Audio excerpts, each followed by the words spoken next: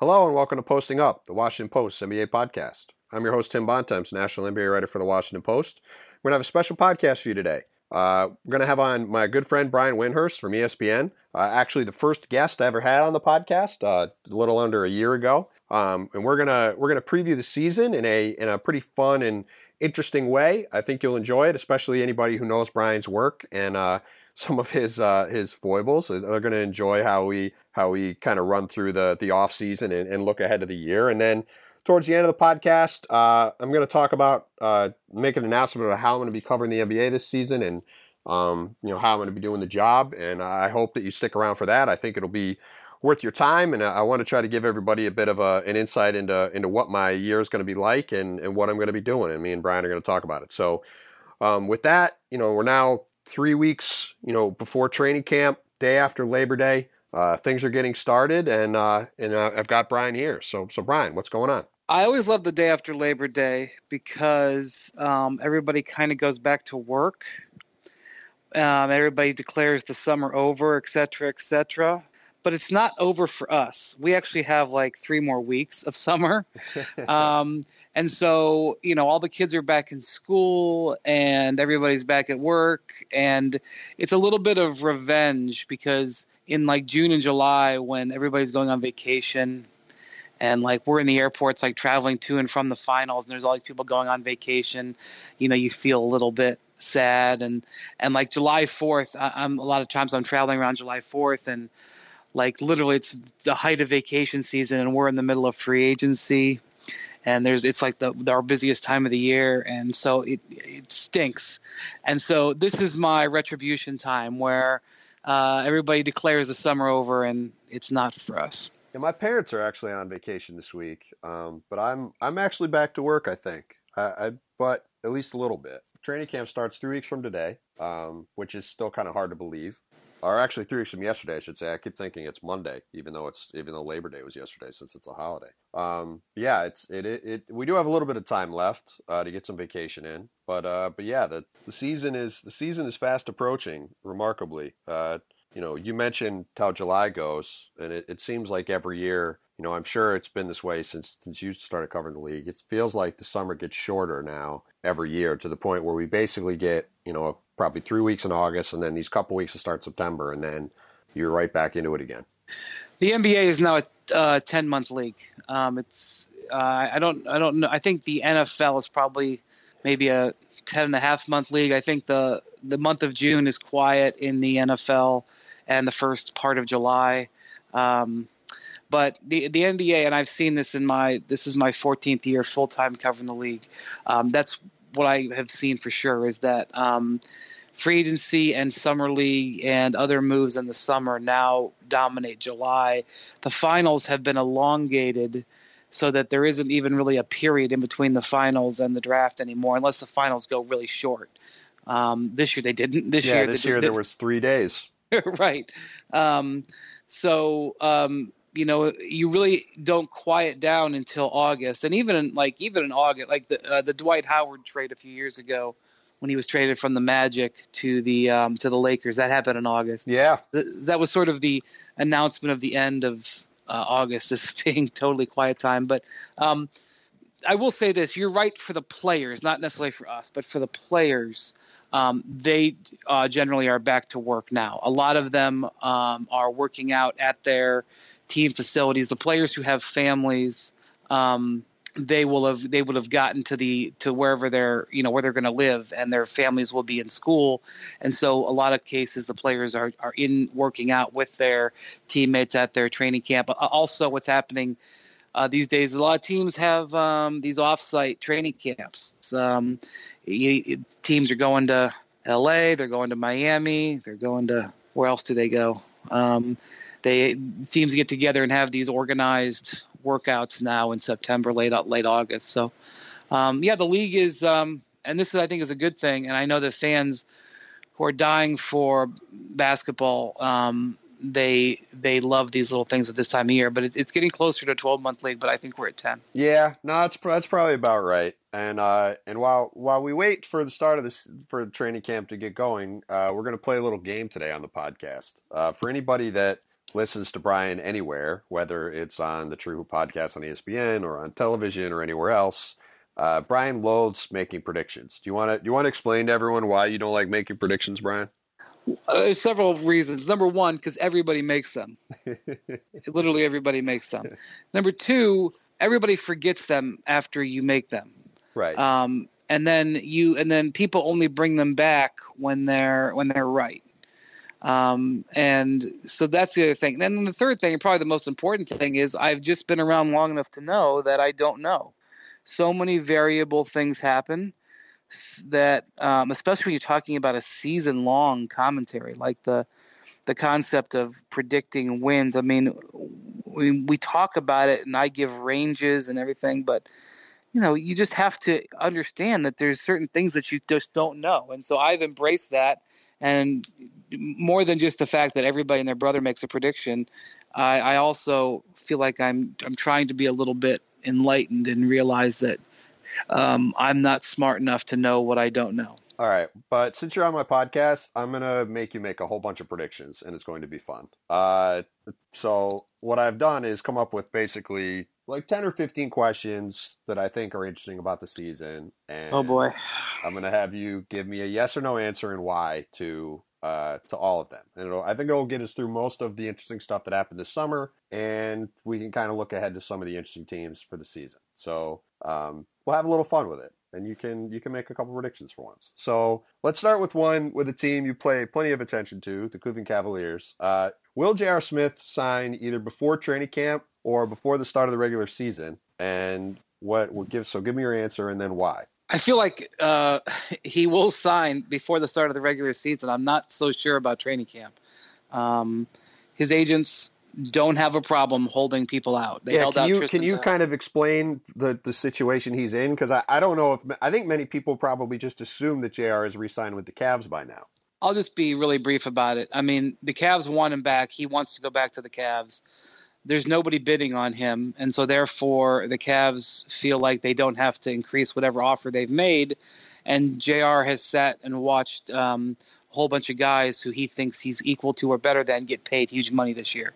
So there could, and I don't know what the holdups are. I don't know if the holdup is the amount of years. I don't know if the holdup is total compensation. The Cavs gave JR, he took a pay cut with them last year, but he was in the same situation. He sat around all summer as a free agent, couldn't get a contract, and then signed in mid-September. Right about now. In fact, it was right after Labor Day a year ago. I think September 7th or so is when he signed a year ago. So he's been here before.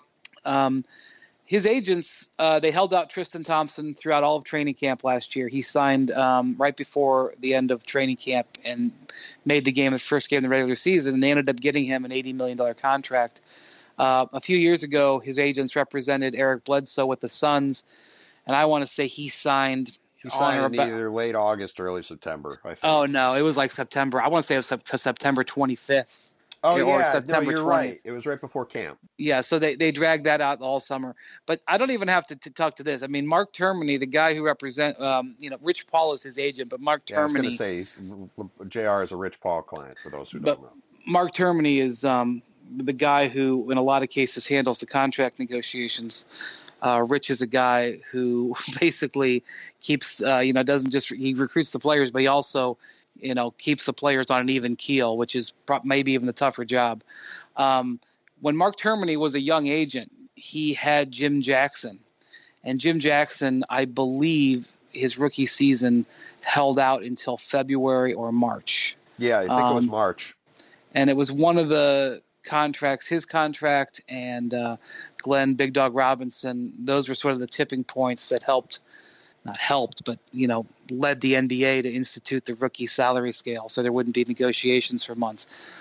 And so Termini has no problem suggesting his clients hold out, and Jim Jackson ended up getting a great contract, and he ended up getting every dime, even though he'd missed all those games. Tristan Thompson ended up getting $82 million. Eric Bledsoe, I believe, was it 70 or 80? He got a huge contract. 5 for 70. 5 for 70. They've won doing this, so I don't expect them to just take whatever offer is sitting there because training camp is the next day. So we'll see. So your prediction is no for camp and yes for the season. My prediction is yes for the season. I don't know when it's going to happen. It could happen. It could happen today, but that's the point of the game is you have to say. So will he be in a uniform on media day? I don't think anybody knows. Well, that's not the point of the game, Brian. You just have to say yes or no. You're on my podcast, so I'm gonna guess no, but okay. I don't know. That's fine. You don't have to know. That's not the point.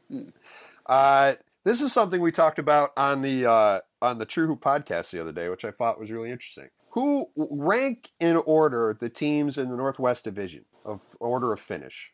Because I think you can basically just throw them in a hat and come up with pretty much any combination you want.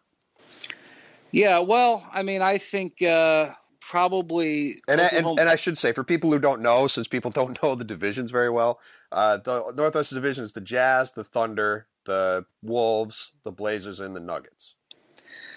Yeah, so I feel like Oklahoma City probably has the most experience / talent.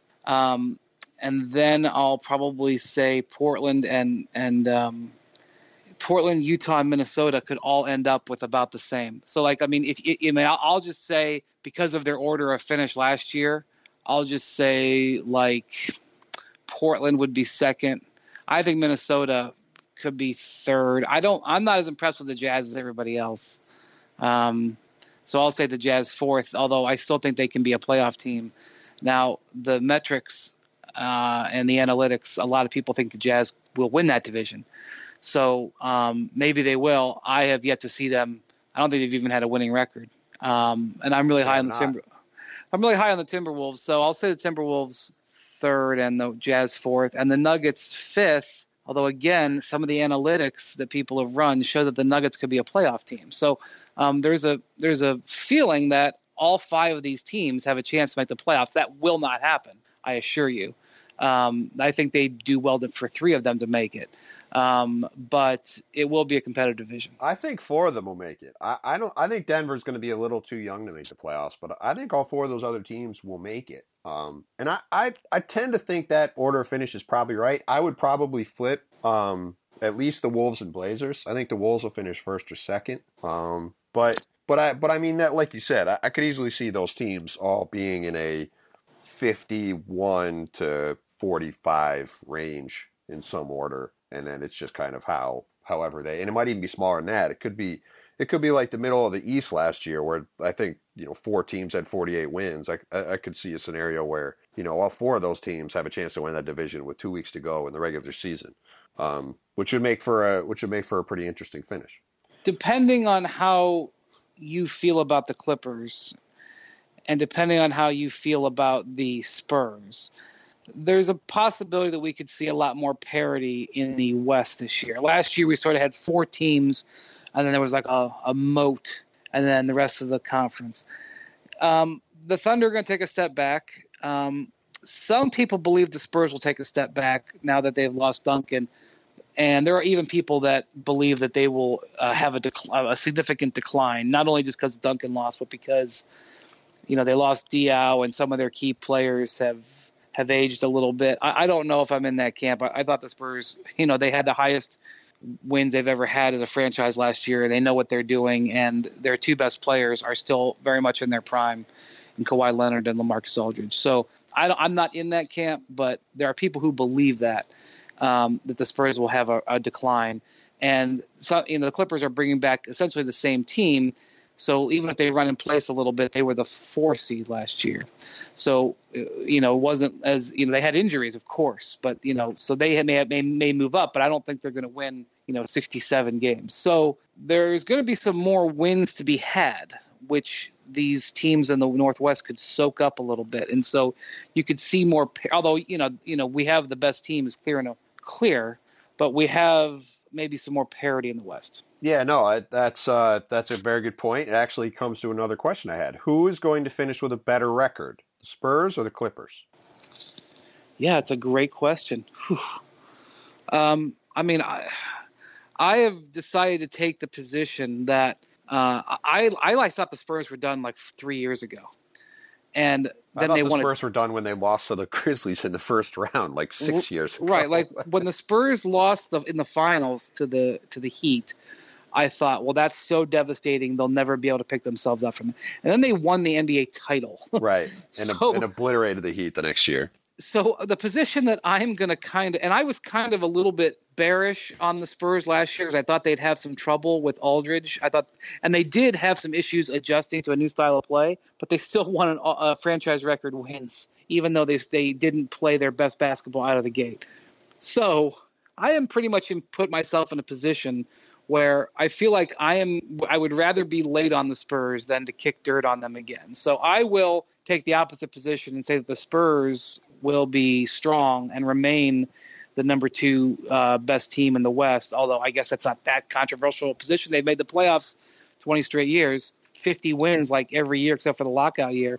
So, I mean, I'll just stand on that history and say that they're going to be the second best team. Yeah, no, I agree with you. I think they're going to be good. And I think people are kind of conflating two things with the Spurs. They're probably not going to be as good of a team overall next year because Tim Duncan was still a terrific defensive player, and that aspect of his game being lost is going to hurt them. But the thing that they did by getting Pau Gasol and keeping a lot of the guys that they have, they're still going to be a great regular season team. And I think that people forgetting that and saying, that they're going to really struggle in the playoff, or they're going to struggle to win as many games. I think that they're going to struggle when they get to the playoffs because of those defensive issues. But I think in the regular season, they're going to be just fine.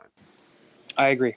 All right. Well, how about that? It would have been more fun if we disagreed, but we'll have to wait. All right. Of these 3 guys, Chris Paul, Blake Griffin, and Doc Rivers, how many of them will still be on the Clippers 1 year from now? Boy, is that a fantastic question, and it absolutely falls into my never answer because so many variables. For you, Brian. I'll put it this way: I don't think all 3. My guess would be all 3 of them would not be. I'll tell you one thing that I'll say with certainty. Like I saw that there's been some reports recently that Blake has decided he's re-signing in LA. And I've even been talking to people, and they're like, well, Blake's off the board. I'm like, what, are you out of your mind? When it comes to free agency, and we've seen this over and over and over, you never have any idea what a free agent is going to do until he gets to July 1st. And in this case, it might not even be July 1st because we may have a lockout next summer. And while I feel like there's good momentum, and they may even have a deal in place by December, which I would bet against, but there's certainly optimism that could happen. Without even knowing the rules, there's no way that I would assume anything, no matter what anybody says. I don't care if Blake comes out and says on media day, I intend to re-sign with the Clippers. Well, Marcus Aldridge said a year before free agency that he was going to not re-sign with the Spurs or the Blazers, and we all know what happened there. Of course, there's dozens of examples of this. So, really making a forecast right now is it doesn't even matter. We'll see what happens. The Clippers last year, the Clippers kind of made no secret that if they didn't have a breakthrough, that they were going to change the team. And they didn't have a breakthrough, and then they literally didn't change the team at all. Like they added Maurice Spates. They did the exact same thing. They got a bunch of veteran minimum guys on good veteran minimum signings and rolled back the same core. And I guess what their thought process is, Chris Paul and Blake got hurt. We didn't get to see it. So it's reasonable. But I'm just, the Clippers are going to be a fascinating team. And just, I don't care if they start out 12-0. I won't change my mind. I don't care if they start out 35-1. I won't change my mind till we'll see what happens at the end of the season. Well, your favorite phrase is "we'll see," so that doesn't surprise me. So, all right, so you've kind of answered that by saying you don't think all of them will be back. Is it if you had to pick one guy to not be back? I'm guessing it would be Blake, because that would be my answer. Well, the way that the Blake Chris Paul pairing has gone has been a lot of sound and fury signifying nothing. They've had incredible moments, but they've really not shown that they are a championship level team. They've basically been the Hawks West. Yeah, but over even a longer period. Right. And so until that changes, and then you have the reality that they played fantastic basketball last year when Blake was out, which it doesn't necessarily mean that doesn't mean they're a better team without him, but it does mean that there could be a reality where they could be very successful if he's not there. The other thing is the clock is ticking on Chris Paul's career. He's getting to the point where, point guards of his size would be getting towards the end of their prime. Those guys tend to fall off cliffs too. Small point guards tend to get bad in a hurry. You look at Tony Parker; he went from within about a year and a half from being Finals MVP to being a marginal, maybe not marginal starter, but certainly not even more than an average starter in the league. Well, he still has his moments, but for the most part, you're right. He's not difference making as much as he is. So, Chris Paul feels a little bit of pressure, and that could potentially have him looking around. And, if you're the Clippers and you have to make a 5-year investment in Chris Paul or Blake Griffin, that's an interesting choice because, one guy is in the middle of his prime and the other guy is at the tail end, even though that guy is the overwhelming vocal and emotional leader of your franchise. So it's going to be a fascinating season. A lot of chips are on the table for the Clippers this year, although I thought that was going to be the case last year. And it should be, I think all the compelling stories are in the West, obviously in Golden State, number one. And then the second most compelling story in the league this year could be watching the Clippers during the season. Could be. 2 teams to watch for Chris Paul before we go on to the next thing, the Knicks and the Bulls. If they keep Dwayne Wade and Carmelo Anthony, his buddies, and both will need a point guard next summer, and both will have money.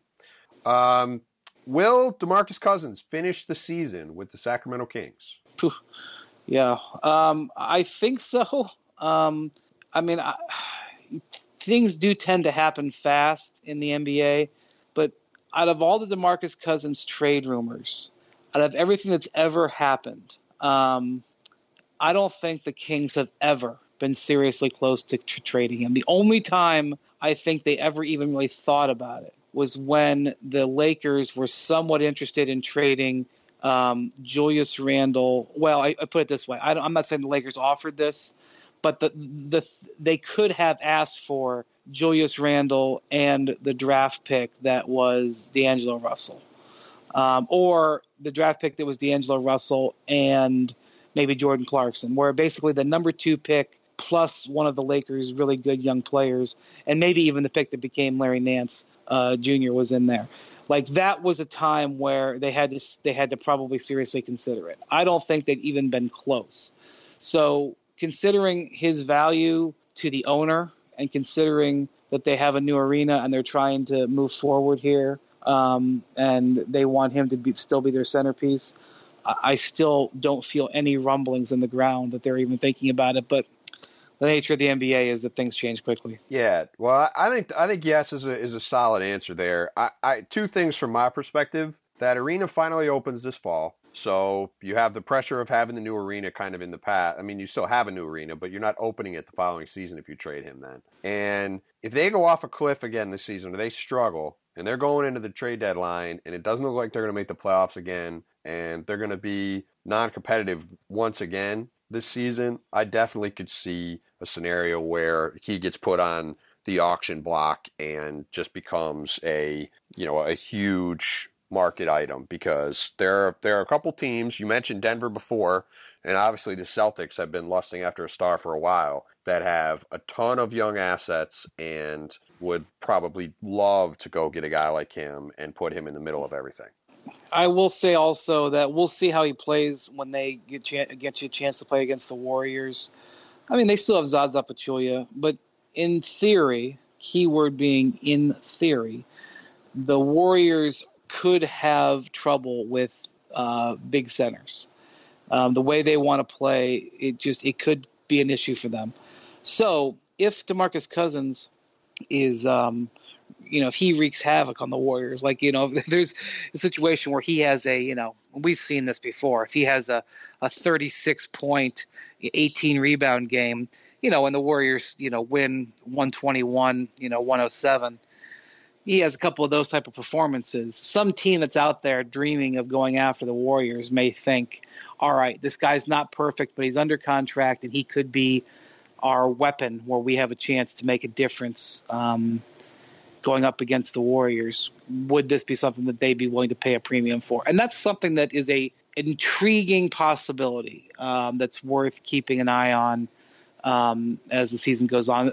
Just how how the Warriors play against the really big centers would be interesting. I mean, Timo Mozgov, you remember a couple years ago in the finals, had a 28-point, 15 rebound game against the Warriors, and Mozgov hasn't he hasn't been himself, but I think they play him right out of the gate, and they play him several times in the first couple of weeks of the season. So it might be interesting to see what happens when these big guys play up against Golden State. Yeah, no, totally agree. And speaking of Golden State, let's hit these couple Warriors questions I have. What player will lead Golden State in scoring this season? Boy, it's fascinating. I mean, Kevin Durant is one. I find it hard to believe that Kevin Durant has not led every team he's been on in scoring since he was like 12 years old. I mean, the man is, he's one of he has a chance to be the all-time leading scorer in the NBA. And if he doesn't get there, it might just be because of longevity, because Kareem's numbers are so high because he played so many games. He may be the most gifted scorer the NBA's ever seen because he's 7 foot tall and has a lethal shot. Because his scoring has such ease, and because Curry's got more efficiency, right? So he may need fewer shots, but also Durant is so good at getting to the foul line. I find it hard to believe it's not going to be Durant, but I mean, God, that's a fascinating thing to watch. That's a fascinating parlor game to watch as the Warriors are rolling off like 12-game win streaks during the season. It might be interesting to keep an eye on whether there's some point chasing or something near the end of these games. So your choice is Durant. My choice is Durant, but it's an insult to the two-time MVP, and sure, I mean, Durant leads Team USA in scoring. Oh, yeah. I agree with you. He's probably. I don't know if he may have never have not led a team in scoring, even when he was 5. I mean, it wouldn't surprise me. Wouldn't surprise me one bit. And along those lines, will Golden State win more or less than 65 games?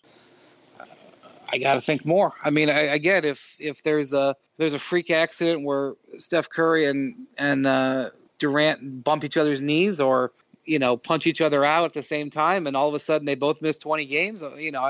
There's scenarios, of course, that exist. This is obviously assuming health. I don't see how they don't, because even if they don't play well, they're going to be so potent offensively that they're going to just score. The thing I've been saying is, even if they play a bad first 45 minutes, they're going to be, even if you have bad possessions, if you end up with Durant and Curry just playing iso ball, they're going to have a chance to win. I mean, look at the way the Thunder played. You had iso ball there, and those dudes were always winning high win totals, and they didn't have Draymond Green and Klay Thompson there. So, plus they're just an absolutely dominant home court team. It is such a huge home court advantage to play there that I'm just trying to total up what's going to take for them to lose a game. It's going to take a lot of things to happen for them to lose a game. And, let's say they kick away a game or two. They're still going to win probably 36, 37 games at home minimum. I mean, geez. So you start adding that up and you start saying, well, how do they not win 65? So, yeah, I'm gonna take over. I see. I'm of two minds. I've made it very clear that I don't think comparing these guys to the Heat is the right thing to do, given the very different circumstances these two teams getting put together. But that being said, while I do think they're going to steamroll people, I also could see them just completely shutting it down at stretches of the season. And so that makes me wonder if maybe they finish with, say, 62 wins. But define shutting it down. So you're saying that they wouldn't play 3 of their best players? Maybe they don't play 2 of them. Even still, they might. Yeah, they might. They could still do it anyway. I have no doubt. I mean, I'm with you. I think they're going to steamroll everyone. To me, it's just if they're healthy, they only don't win 65 games if they do really err to the side of resting people. And after last season, I wouldn't be surprised if they do that. But yeah, I think picking more is the safe choice there. I certainly think I think they're going to be dominant, and that's not a bad way to go. And speaking of dominance, the Cavaliers, I think, are pretty much just as big of a favorite in the East as the Warriors are in the West. But speaking of a team that could take it easy in the regular season, do you think the Cavaliers will finish the Eastern Conference regular season with the best record? Yeah, it's going to be interesting. Again, I think that they're so talented, and I suspect that they will have a peaceful start to the season. The last 2 years they haven't.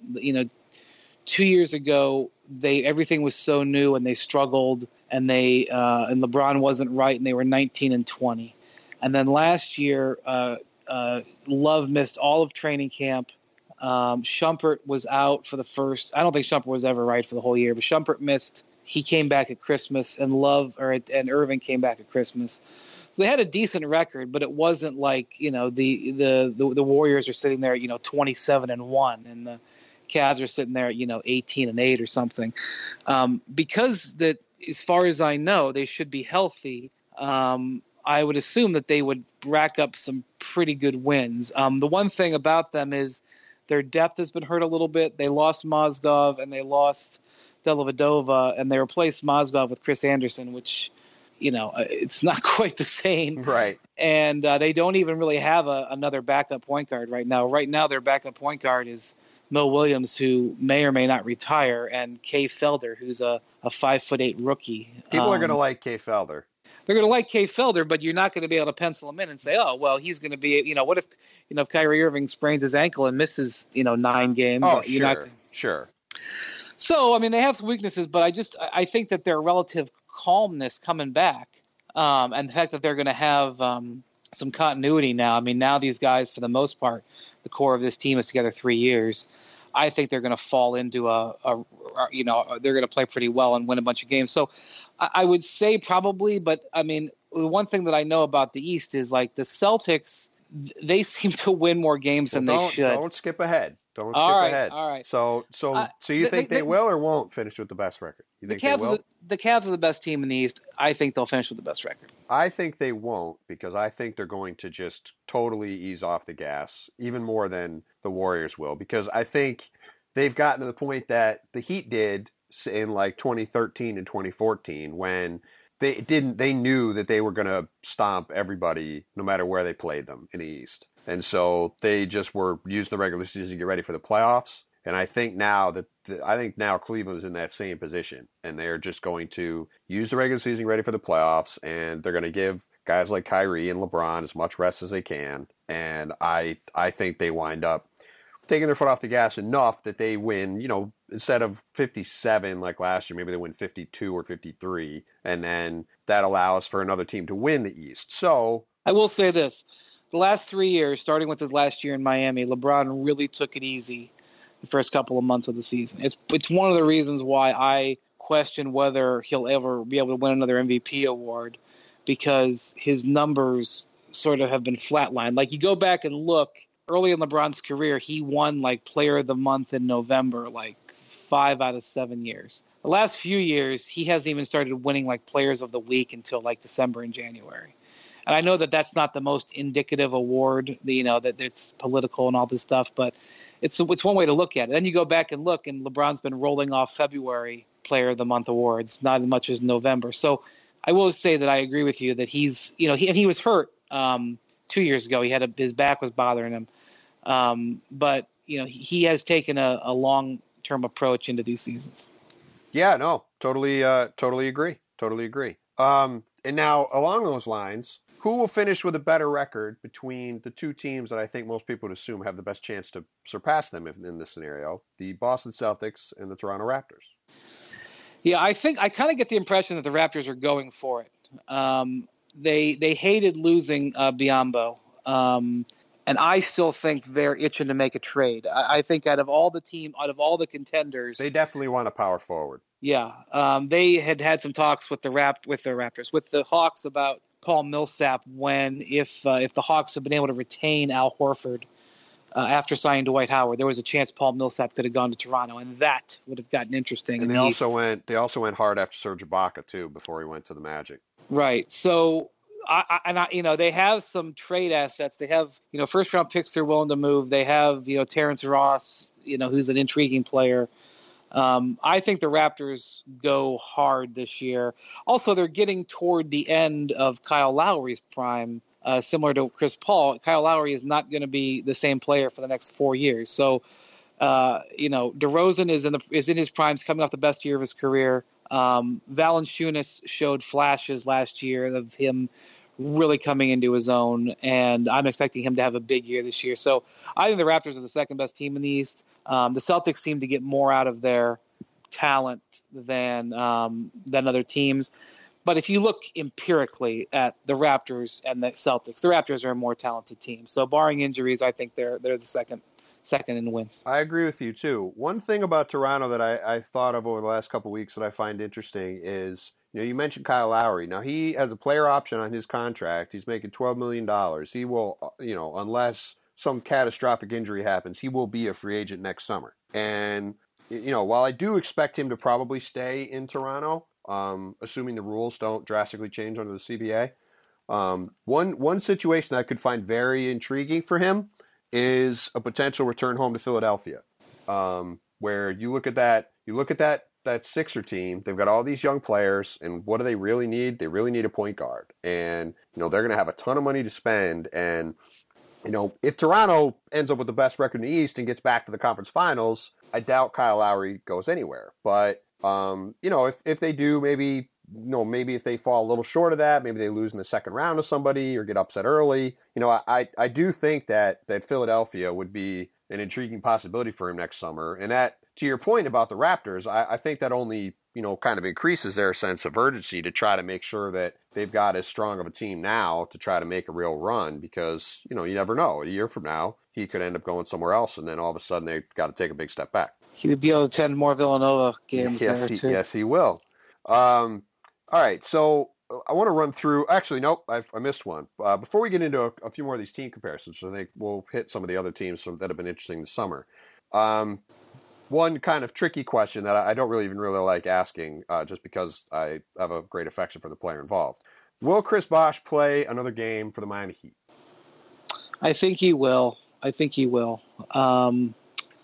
Now, for people who just to remind people, Chris Bosh has been out since the All-Star break of last season with recurrence of blood clotting even though the Heat have never officially said that is what has kept him out. And he has yet to play in a game, and it still is kind of unclear as to when he will return, though he has been working out and posting it on social media recently to show that he is ready to play.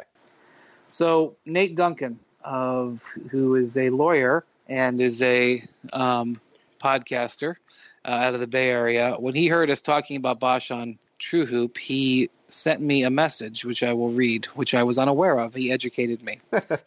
Shout out to the Dunked On Basketball podcast, an excellent pod. Section 7, paragraph 4 of the CBA says this: if a player played 10 or more games in a season, the team can apply on the 1-year anniversary of the last player's game for a disabled player exception.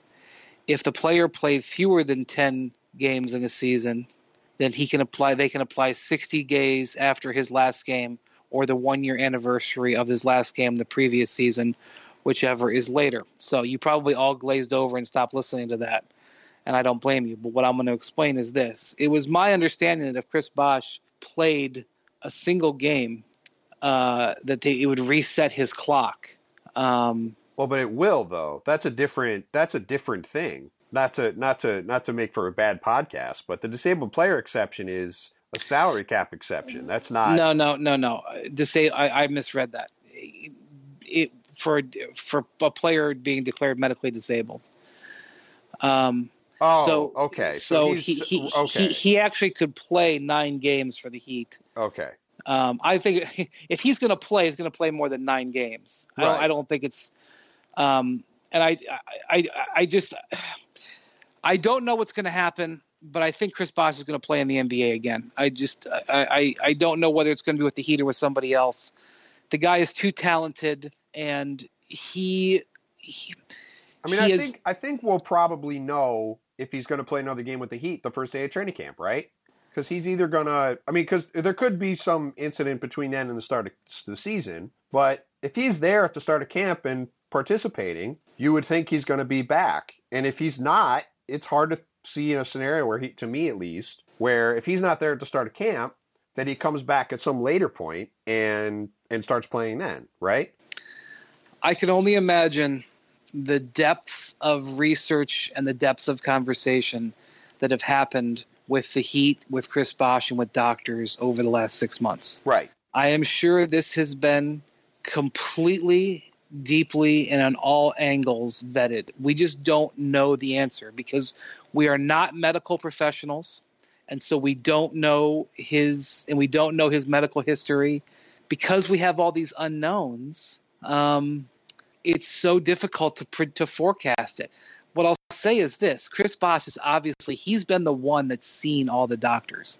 He's been the one that has had to evaluate the threat to his life about still playing. And he is the one who says, I intend to keep playing and I can still keep playing. Because he has that drive, and there's at least some medical professionals out there that have told him he can, then I believe he will. Oh, I think he's going to do everything he can to play. I don't think that's a question. I just don't know if he's going to play for the Heat. And that's why I said about the first day of training camp. Because if he isn't part of the Heat at the start of camp, it's hard for me to see how he comes back in later, right? Because like you said, we're coming up on 7 months since he initially started sitting out. So at some point, you have to either have him be part of your team or you have to move forward, whether that's trading him or saying you're not going to clear him or whatever. But if you get to the start of training camp and he's not part of the team and not available and not around, then it's just going to be a cloud hanging over that team until some kind of public resolution of their situation is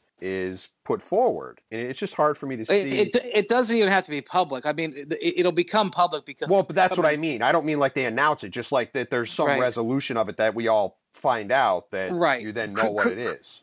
They have to make a decision one way or another. Right. And the first day of training camp is a reasonable day to think that would happen, although there's no law that says that has to happen. No, because it just seems to me if you can't have him on the court, if you don't feel comfortable with him on the court the first day of camp, I don't know when you'd feel comfortable having him on the court again. I guess that's how I look at it. But it's a fair point. But as two people who you've spent far more time with Chris than me, but I've spent enough with him. I just hope he is able to come back and play and be healthy, because he is one of my favorite people in the league. Just a really fascinating, interesting guy, and I think one of the truly underrated players of this whole generation, given a lot of the stuff that he did with the Heat.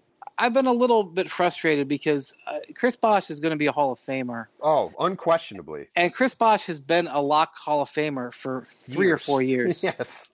And if you told a lot of people that, they would look at you like you had 4 heads, which is insane. His game is very disrespected, Oh, I think he's the most underrated player of this generation. I really do. I mean, he is made, I believe, 9 or 10 All-Star teams. Maybe more. Maybe he's made I'm going to check right now. I think he's made 12. Do you think you're right? I think he's made 12 All-Star teams, 10 or he's at least 11 made, or 12. He's made double digit for sure. Okay, so right then and there, I mean, go take a look at the guys in the Hall of Fame. There's a whole lot of guys in the Hall of Fame who didn't make. Pretty sure the cutoff for that is 6 or 7. Yeah, I mean and then secondly, he's got 2 rings. And then third, he was a foundational player for the transition to the different style of basketball. He was one of the guys that pivoted. Yeah, he's made 11 All-Star games. I mean, come on. And he's a absolutely fantastic. And player. when he had made 9 All-Star games and had 2 rings, he was already a Hall of Famer. Oh, for sure. And he made a comment a few years ago where he said, somebody asked him about it, he's like, I have known I was going to be in the Hall of Fame. He was kind of ripped for it, but he was right. Oh, 100%. 100%. Yeah, the man's a Hall of Famer. The man's a walking around Hall of Famer, and he's 31 years old. I mean, or 30. I think he's going to be 32. I mean, you just don't find people like that. So, regardless of that, he's a good guy. He's an incredible player. Oh, I couldn't agree more on that whole soliloquy. I'm glad you said that. All right, so let's run through quick some of these. We'll hit some of these teams we haven't really talked much about, and then we'll wrap this up. So, who's going to finish with a better record? You said the Thunder are going to win the Northwest Division. I was going to ask you between the Thunder and Wolves, because people think the Thunder are going to take a step back, and people think the Wolves, including us, obviously, as the two leaders of the Wolves bandwagon, are going to think the Wolves are going to be better. But I'm guessing you think that. I think you said the experience of the Thunder is going to end up having them be a little bit better than Minnesota, probably. The Thunder have guys on their roster who have proven that they're winning players. The Wolves do not have that. They have a proven winning coach, but they don't have proven winning players. I believe that there will be proven winning players on that team. I mean, unless you're going to count KG, who's he doesn't play anymore. But I mean, if I'm asked to try to project one or the other, I'm taking the team that's got some more proven players. That's all. Yeah, I think that makes sense. And I'm in kind of a tough spot there because I think the Thunder are going to be a lot better than people think, and I also have been public that I think the Wolves are going to win 50 games. So I'm kind of torn. I think those are probably the two best teams in that division, and I am torn as to who will be better. But I think you're right. I think we'll know a lot about the Wolves the first month. Yeah, by 6 weeks in, we'll have an idea of what Tibbs is going to be able to do with them defensively. They play the Warriors on, I think, December 11th, and that will be a really good benchmark to see exactly where that Wolves team is. At that point, we'll know where's that game at. It's in Minnesota. Okay. So that'll be a really good benchmark to see where that Minnesota team is, and if they are a team that really, by then, like you said, we'll have had that'll be, I think, exactly 6 weeks into the season. We'll know exactly what they're doing with Tibbs, and we'll have a good idea if they are truly ready to challenge for a top 4 seed, like I think they're capable of doing. All right, so who will finish with a better record between the Pistons and the Hawks? That's a good one. I mean, just it's hard. I feel like the Hawks might have done. The Dwight Howard signing kind of didn't make much of a splash because so much other stuff was happening and happened around the Durant signing, and it was people don't like Dwight Howard anymore, right? And it was coupled with Horford's departure, and so the people who analyze the league very closely, they say, well, Millsap and Horford were two of the most versatile big men defensively. And because of that, they were the linchpin of the entire Hawks defense. And taking away Horford will negatively have a negative impact on their defense, and they will not be the same. Okay, my look at it is, regardless of what you think about Dwight Howard, he still can be a completely dominating defensive force. And even though he has not been the same player the last few years, he hasn't been a flat line. In a way, I think he's gone to the point where he's been underrated a little bit. I totally agree with that. I'll tell you what, when these two teams play each other, we're going to see a hell of a lot of free throws, though. Oh my God. They're going to be ugly games. Howard and those two teams could play each other in the playoffs. Can you imagine a playoff series? Oh God, the league would. The only saving grace for the league is that I think it will probably be the 4-5 series in the East, and that will be an NBA TV special, and no one will see it. That's the only thing the league has going for it, because it will set records for free throws taken. I mean, it would be so bad. It'll be even worse than when the DeAndre Jordan Dwight Howard matchup a couple years ago. I mean, yes, because Drummond. I don't know if people realize how bad Drummond is. Like Howard and DeAndre are bad. Drummond is worse. Well, Drummond's the worst free throw shooter of all time. Yeah. I mean, we're talking 30%. Yeah, low 30s. So I feel like again, the Hawks. You could go either way. I mean, you can make a case either way on this one, and I wouldn't be. That's why I picked the teams, Brian. But again, point. What I would say is, boy, I wish I knew how Kyle Korver was going to play this year. Because the Hawks have more veteran proven players, I would probably go say Hawks. But, the Pistons really impressed me at the end of last season. And, they played this series with the Cavs where the Cavs won 4-0, but it was about the most competitive sweep you could have. Let's put it this way. The Cavs swept both the Hawks and the Pistons last year. And the Pistons series was more competitive. Yes. I actually think it's the reverse. I think picking the Hawks is fair. I think the Pistons are going to have a better regular season record, but I think that playoff experience could actually help the Hawks win a playoff series if they match up, because I think that's probably the 4-5 in the East, and I would not be surprised if the Hawks played them and really that series went 6 or 7, and maybe the Hawks beat them because of that experience. Well, you're asking me to speculate on things for April. No, I know. I'm punting. You're making lots of predictions though. This is good. Who will finish with a better record between the Wizards and the Pacers? Two teams that made a lot of moves this summer, and people have I don't know if anybody really has a solid feel on either team. Well, John Wall had double knee surgery. Yes, he did. And I know that it wasn't like double ACL surgery or anything, but it's still not ideal to have your star point guard have surgery on both knees. And I know that people are like, well, he might be able to. What's the latest that he's going to be able to maybe be there for the regular season beginning? But he's not going to be himself. Right. So you have a situation where your best player, I believe he's their best player. Your best player is not going to be himself. Who knows for how long? And you go look at, they're going to have to be perpetually cautious with Bradley Beal. I was not blown away by their offseason additions. They spent a lot of money, and I like Jan Mahimni, but I don't think he's all of a sudden going to be getting you wins. So my guess is that the Wizards will get off to a slow start. The Pacers, I know how you feel about them, and I know that you think that they're going to still struggle to shoot the ball. Well, I'll give my 30 seconds on the Pacers quick, just so people know. Larry Bird has wanted to get smaller and faster and have more scoring on the roster for a couple years. He did that this summer. Now I have no idea what their identity is, because they were this team that grinded games out and played really good defense. Now they basically have nobody who can play defense, and they don't really have anybody who can shoot. So I am much more skeptical on them than most other people are. Yeah. But I will say that I think between Washington and Indiana, the Pacers have the best player.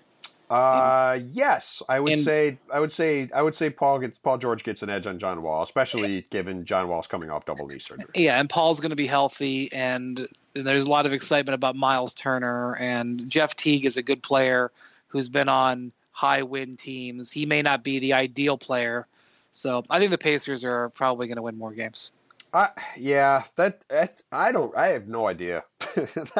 I thought you'd probably pick the Pacers because of John Wall's knee, but I really don't know. When you talk to players who've had knee surgery, they say, look, there's me before knee surgery and me after knee surgery. Once you have knee surgery, you're never the same. Right.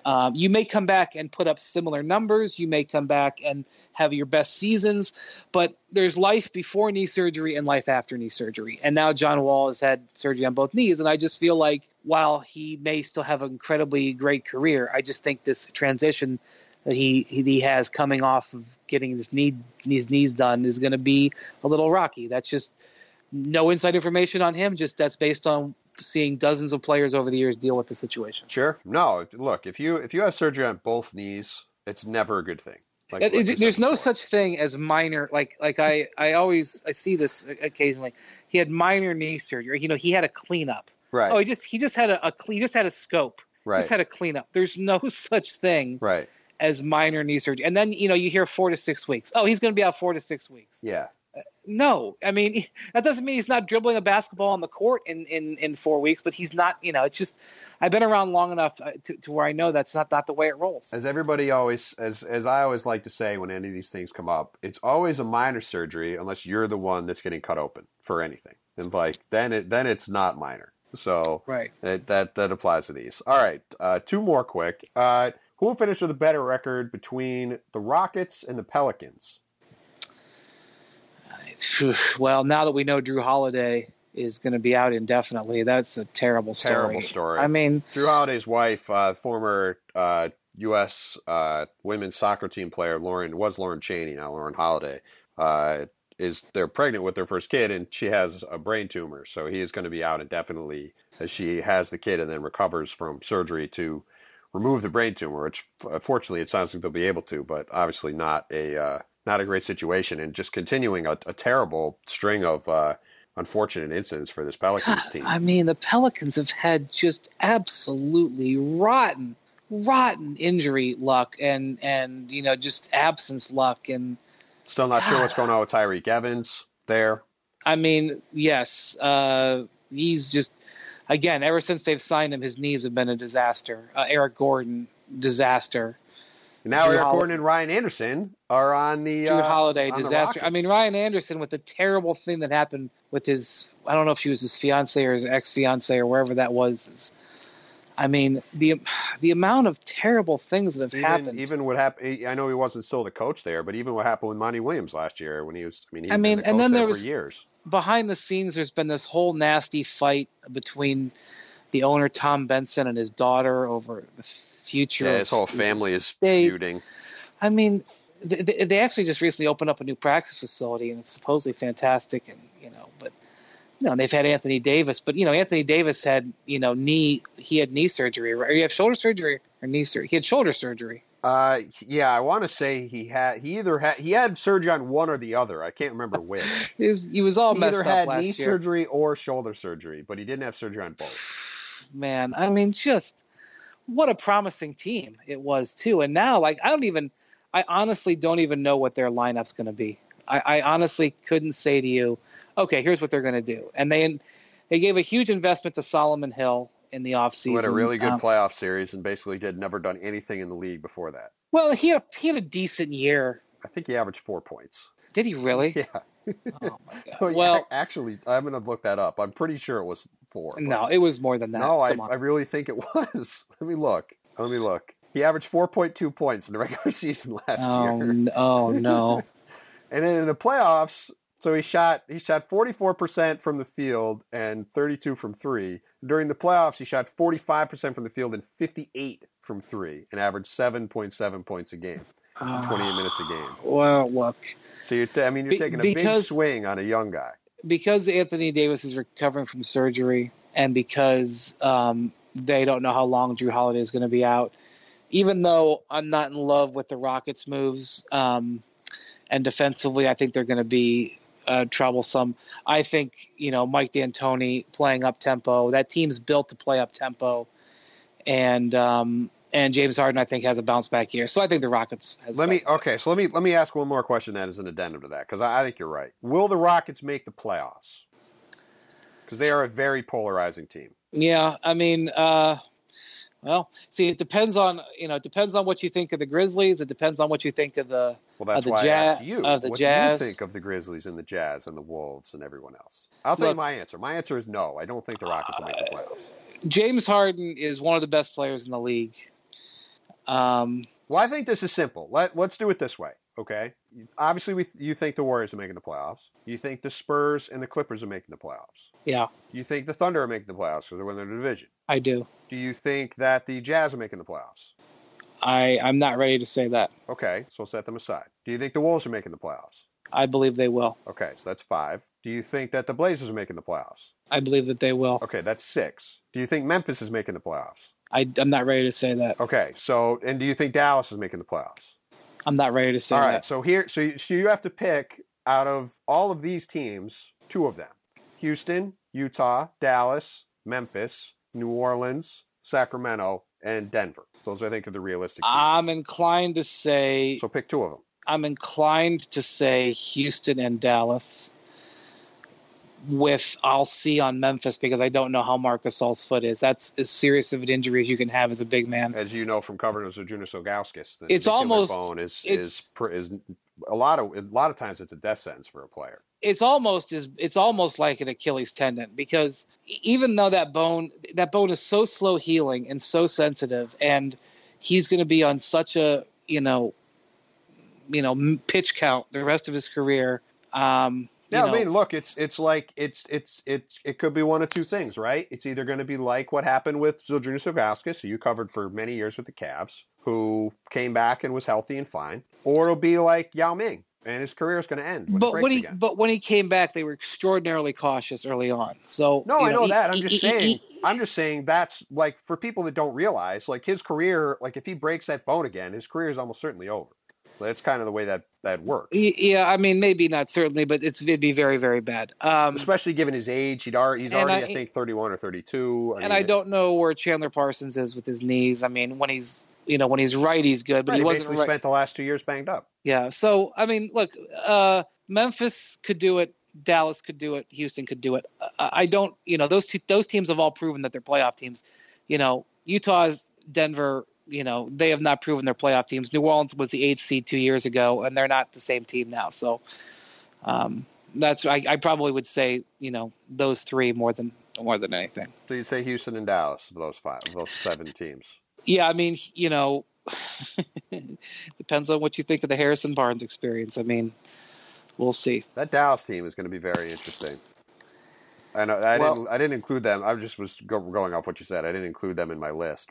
I mean, I don't know exactly where that lineup. I mean, it's a very expensive lineup. It's a very big name lineup, but I mean, I don't know. I mean, it's the Mavericks seem to believe that this is the way to go forward. They invested in Harrison Barnes. They had a long time to think about it, and then they gave Dirk his Godfather payoff. So it's like, are they just going to coast this last year of Dirk and give him his payoff and then try to reset, or do they really see like they're going to go forward? Is it an asset play? It's hard for me to know what the Mavericks are going to be, but at least I've seen guys on that team do things, whereas other teams I haven't seen it happen. Starting 5 at Darren Williams, Wes Matthews, Harrison Barnes, Dirk Nowitzki, and Andrew Bogut. It's a lot of big names. Yeah, I mean, why trade for Bogut if you're not really serious about competing this year? Well, they're clearly going to try to win this year. I don't think there's any question about that. I mean, I think that they, if you're trying to be a pro Mavericks person, you would say that you think Wes Matthews is going to be better, a full year back from his Achilles surgery. Darren Williams was perfectly fine last year, as he's been the last couple of years. He's not a star anymore, but he's fine. Perfectly fine. What a compliment. Well, perfectly fine. I think a lot of people think he's god awful now, which is just not true. He's been he was the same player he was last year. Was the last 2 years he was in Brooklyn, which is a good player, but not one that's worth a max contract. Just now he's making whatever $5 or $10 million a year. Bogut will be fine as a center, and Dirk is still going to be able to hit threes and score over people. So they basically, to me, they swung on Harrison Barnes, and they're hoping that Harrison Barnes is a guy that can live up to his draft stock as a top 7 pick. And, I'm sure if you want to make the pro Harrison Barnes point, it's that you think that he not be playing with guys like Steph Curry and Klay Thompson and being more of a primary scorer can take another step forward. I think that, and that would be that'd be the argument for him. And now, he's going to get every chance to prove that that's the case because, essentially they chose him over Chandler Parsons, who got the exact same contract. Well, he's healthier than Chandler Parsons, so we'll see. Either way, I think the Mavericks are more likely to be interesting than they are contending. Yeah, no, I'd agree. I'd agree. Though, did you just call them the Magic? Did I say the Magic? The Mavericks. Mavericks. I don't know what you said. I thought you said the Magic, but I could be wrong. It just made me laugh. Speaking of the Magic, though, we're not going to talk about them because we both just have no idea what their summer was like. One more question about the East, and then we'll wrap up. So, 2 teams that we've talked about a lot. Who will be better between the Knicks and the Bulls? Well, your feelings on the Knicks are out there. They are. I look at the Bulls and I see disaster for both teams. Yeah, I mean, but see, here's the thing. Like, this is why I don't get into predictions. So how do I know how many games Dwayne Wade is going to play? How do I know how many games Derrick Rose is going to play? So, all right, well, let's just do that as a mini one. Who plays more games? I mean, Dwayne could barely straighten his knee 2 years ago, and last year he played, I think, 72 games or 74 games. Derrick Rose plays more games than Dwayne Wade. Look, when I look at the Bulls roster, I see guys who have good track records who are established players. Jimmy Butler is an established player. Dwayne Wade and is an established player. I know that they can't shoot. I know that they have shooting problems. I know when you have Rondo, Wade, and Butler, there's no way to stretch the floor. I get that. Mm-hmm. But I also see, like, those guys are guys who, they do make plays. They are established players. So where do you draw the line between, are these guys established players, or are these guys, not going to be a good fit? I don't know. I mean, I look at the Knicks and I see the same thing. Derrick Rose, Courtney Lee, Joakim Noah, established players, guys who have proven that they can be key contributors on successful playoff teams that make deep runs. I just don't know how they're gonna fit together. So, I mean, it's a great question. I think the range of these two teams is very wide. I think when you look at the Knicks, I do think that defensively, when you look at Joakim Noah, if he's healthy, Porzingis, Courtney Lee, I think, and even Derrick Rose to a certain extent, I think that they will defend. And when I look at the Bulls, I see, Dwayne Wade and Jimmy Butler. I know they can't shoot, but I see two dynamic guys that can play both ends of the court when they're healthy. And so, I mean, I guess the short answer is saying I don't know. I mean, put it this way: that's not a proper answer to the question. One of these two teams, when they have a bad year, is going to be a disaster, and there's going to be heads that will roll because of it. And it'll be interesting to see. Maybe it's both, but I'll bet one of the two is. Okay, who is going to finish with a better record? You have to pick a team. It's the way the game works, Brian. I don't know. Doesn't apply. It's not. It's just for fun. So just pick a team. I think the Bulls probably will have a better record. Okay. Will one or both of them make the playoffs? It's hard to see both of them making the playoffs. Okay. So we'll just run through the same exercise we did in the East then, and we'll see if we can figure it out. So Cleveland's making the playoffs.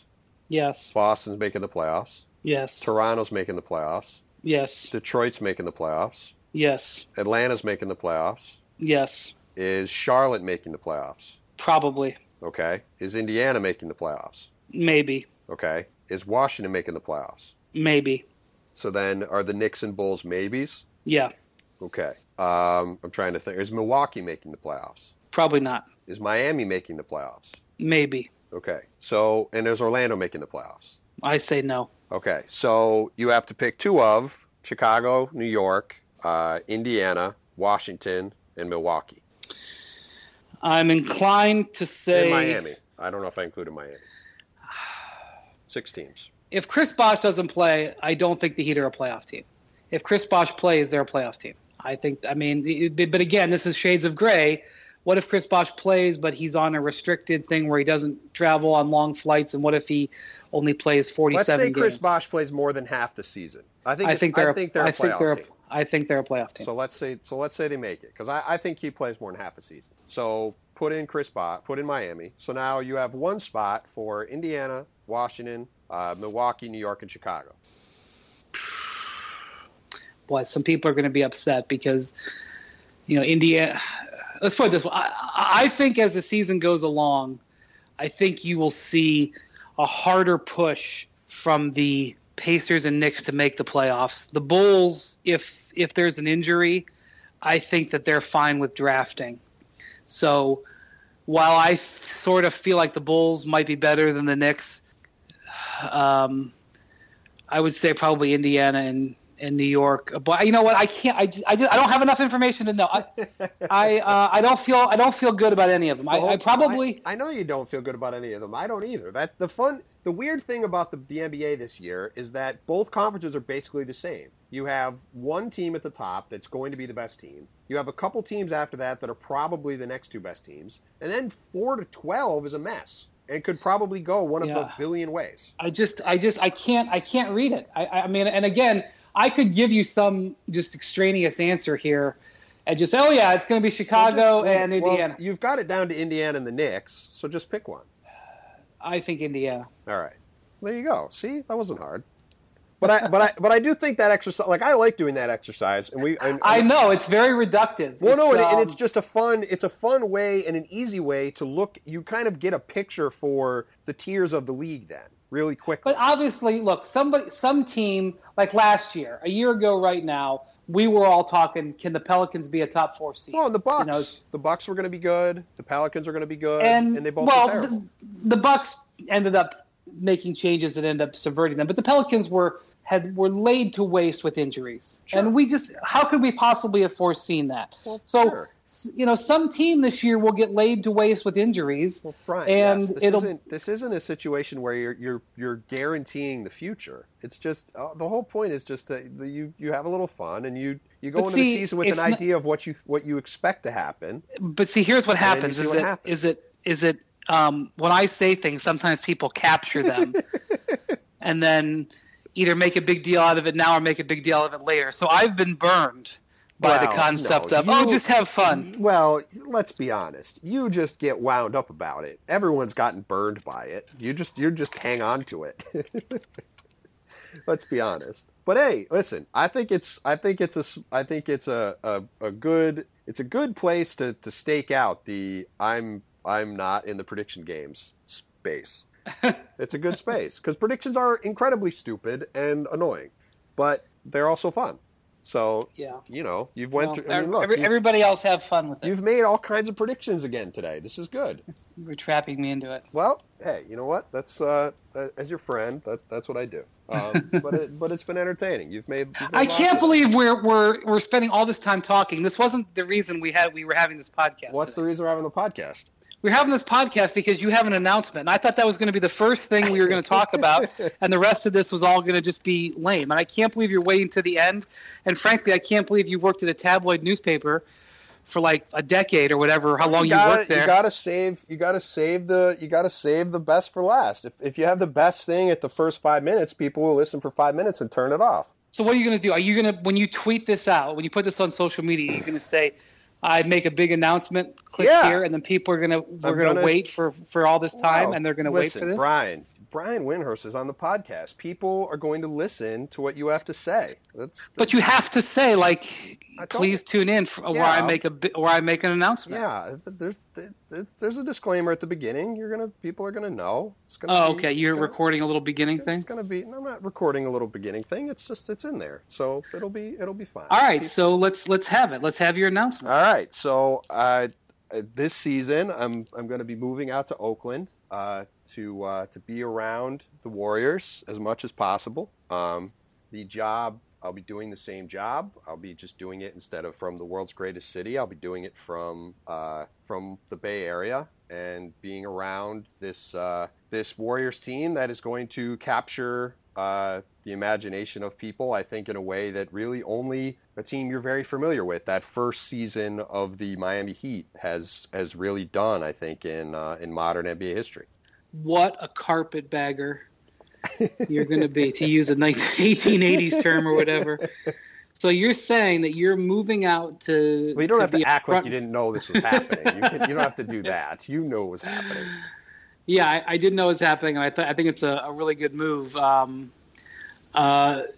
First off, it's really just temporary. You're not going lock, stock, and barrel. You're not declaring yourself a California resident. I'm not going out to be Ethan Strauss's East Bay buddy permanently. Although if that happens, it would be fantastic. It would be a buddy comedy. It would be quite a buddy comedy. Me and Strauss, East Coast, West Coast. But I will say this: out there for the season. They're going to be very compelling, and you're going to be there for it. So, I mean, what led you to want to do this? Why did you? I mean, your bosses had to agree. I assume you didn't do this without consulting them. No, it's true. The funny thing about this season, and I've been covering the league for a while now. You've been covering longer than me.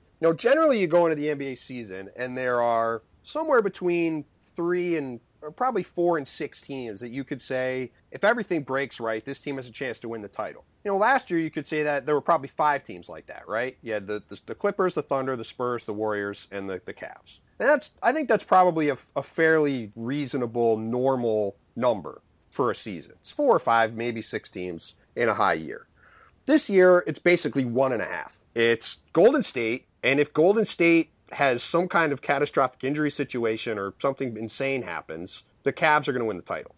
And I think unless Steph Curry and LeBron and Kevin Durant all go out for the season with injuries, that's what the season's going to be. And so from my standpoint, as somebody covering the league, it's just a very weird season in that, there are all these, like we were just talking about, the East and West has these kind of compelling, groups of teams where, there's a lot of, for people like us that are really into the league, there's a lot of, underlying storylines about, can the Jazz take a step forward and can the Wolves jump up and, what's this mess in the East going to look like? There's all these things that as basketball people were interested in. But, from the broader perspective, and you're one of my real good friends, and this is something you always harp on. It's, what is the thing that people are going to be reading about the next day, every day when they wake up and they want to pay attention to the NBA this season? And to me, there's only one story that's going to matter. It's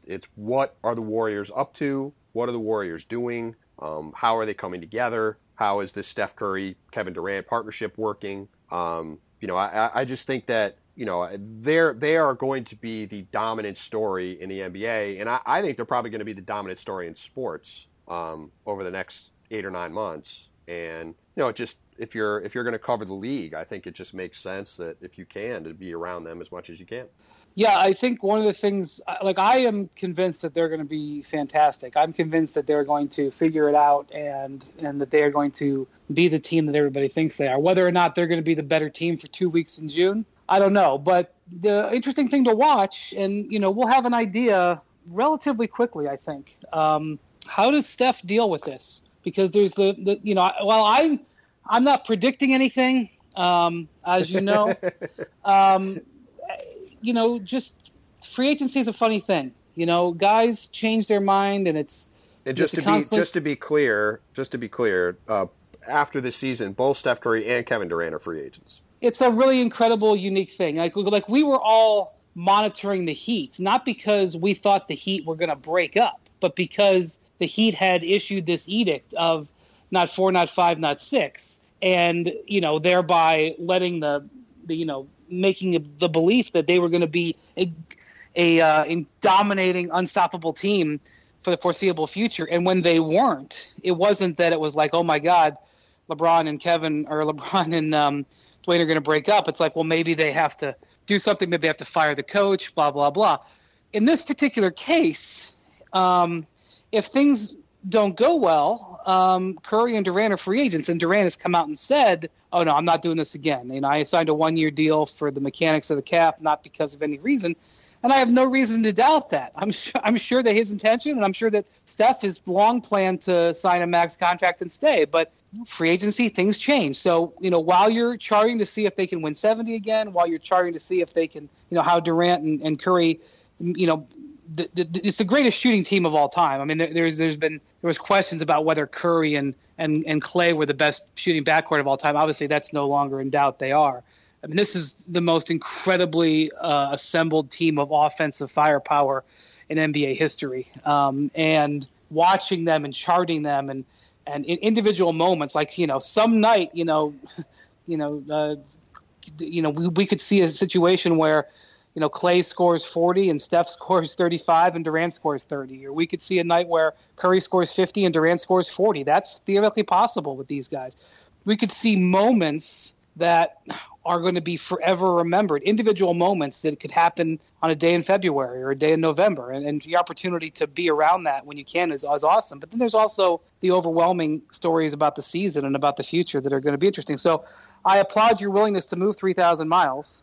And are you going to live in Oakland? You're going to be a sort of a new age guy. You're not going to live in San Francisco, right? That's all remains to be seen. It's going to come down to probably where I can find a place in the next 3 weeks, because I need to be there for the start of training camp, which is 3 weeks from Labor Day, which is yesterday.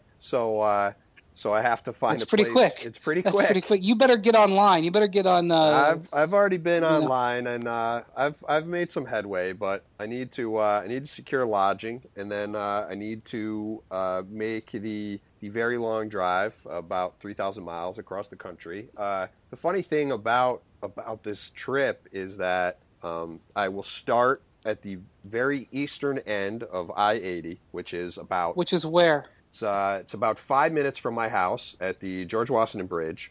You get off the GW Bridge and you get on at the beginning of I-80, and it goes all the way to San Francisco, and then it ends. So where does I-80 actually end? Does it end at the Bay Bridge? I think it ends at the Bay Bridge. I think it goes from the. I think it technically goes from the Bay Bridge to the George Washington Bridge. So fantastic. I am going to I'm going to get on I-80 about 10 minutes from here, and I'm going to be on it for about 4 days, and then I will arrive in the Bay Area. So wow, that'll be something. Well, I will say I think it's a brave and really awesome move. I think there's a lot of people who wish they had the opportunity to do something like this. So I think it'll be cool. It'll be interesting to see you document it along the way for sure. And there's a lot of new media covering that team. Chris Haynes, who covered the Cavs, just joined you guys recently. Yeah, he covered the Cavs for the last couple of years for the Cleveland Plain Dealer, and he just came to ESPN. He's going to cover the Warriors. And Anthony Slater, who is from Northern California, he covered the Oklahoma City Thunder the last couple of years, and he's going to go work for the San Jose Mercury News. So there's a lot of new media coming in as well. It's going to be a whole new era in Golden State Warriors basketball, which is why I think this season, no matter how the Warriors want to make it seem like they're just going to try to keep on keeping on, and it's not really that different. There's going to be a whole lot different, including the media attention on this team. Yeah, no, I totally agree. So it'll be fun, and I'll probably be swinging through Omaha in a couple weeks on my way across the country.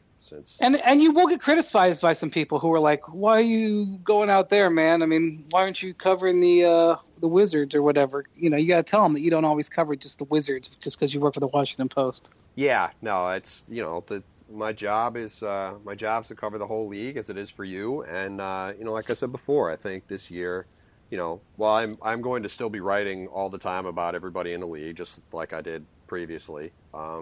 Being based around the only team that's really going to be relevant to most casual NBA fans, I think, is the way to go. So, Brian, this has been fun. You made a lot of predictions, which is that good. was the big announcement at the end. So that was the big announcement. You'll have to do some podcasts or an audio blog as you're driving across the country. And I don't know. I don't think anyone is going to care about that. You should just record it. You're like, I'm passing my 14th Cracker Barrel. I don't think anyone will care. But we'll see. Maybe I'll do something like that. We'll see how it goes. Before you go though, I'm sure everyone who listens follows you on Twitter already.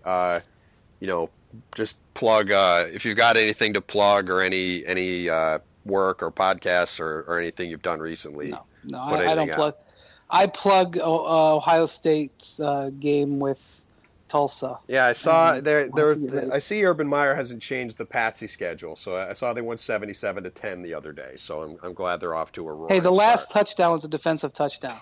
Get off his back. I have no problem with he's running the score up. They just don't play anybody good early. They're playing at Oklahoma in 2 weeks. Is that a Patsy game? Well, since Oklahoma just got beaten, kind of handily in Houston, it might be a Patsy game. Well, it's at Oklahoma. They opened last season at Virginia Tech, and then they're playing at Oklahoma. I just had to get the Ohio State fan all. While I admit that they haven't played the hardest schedule in the history of the world the last few years. I mean, they're trying. Give them a break. Right. No, that's true. So. It's all right. You can find this podcast on iTunes and on Stitcher and on everywhere else you can find podcasts. And search Posting Up. If they've already found it. That's a good point. If they're listening to it, they've already found it. That's a good point. I haven't, as you can see, I haven't done a podcast in a couple months, so my outro is a little slow. You've been stuck in. You're a little bit woozy from seeing those apartment prices in Oakland. You thought it was going to get cheaper when That's a good point. What I was going to say after that was if you could please give a 5-star rating or review to the podcast on iTunes, it'd be great. Though after that outro, I'm sure you probably will say, what the hell is this guy doing? You can find my work at the Washington Post and on the Washington Post website at WashingtonPost.com. You can find Brian's work on ESPN.com, and you can find him on Twitter at WindhorseESPN, even though he won't. You probably can't even find it on ESPN.com. It's hard to find anything on there. Even though he doesn't like to plug himself, you can find his work there. Thanks to Glenn Yoder and the Western States for the theme music for the podcast. It's much appreciated as always. Brian, this has been fun. Thank you for going out of your comfort zone and making predictions, and for helping me with my announcement. And I will Wagons West, baby. Yeah, Wagons West. I'll see you in a couple weeks, and I'm sure I'll talk to you soon. So thanks. All right. Thanks for that, and everybody listening. Thank you for sticking around, and we'll be back again soon.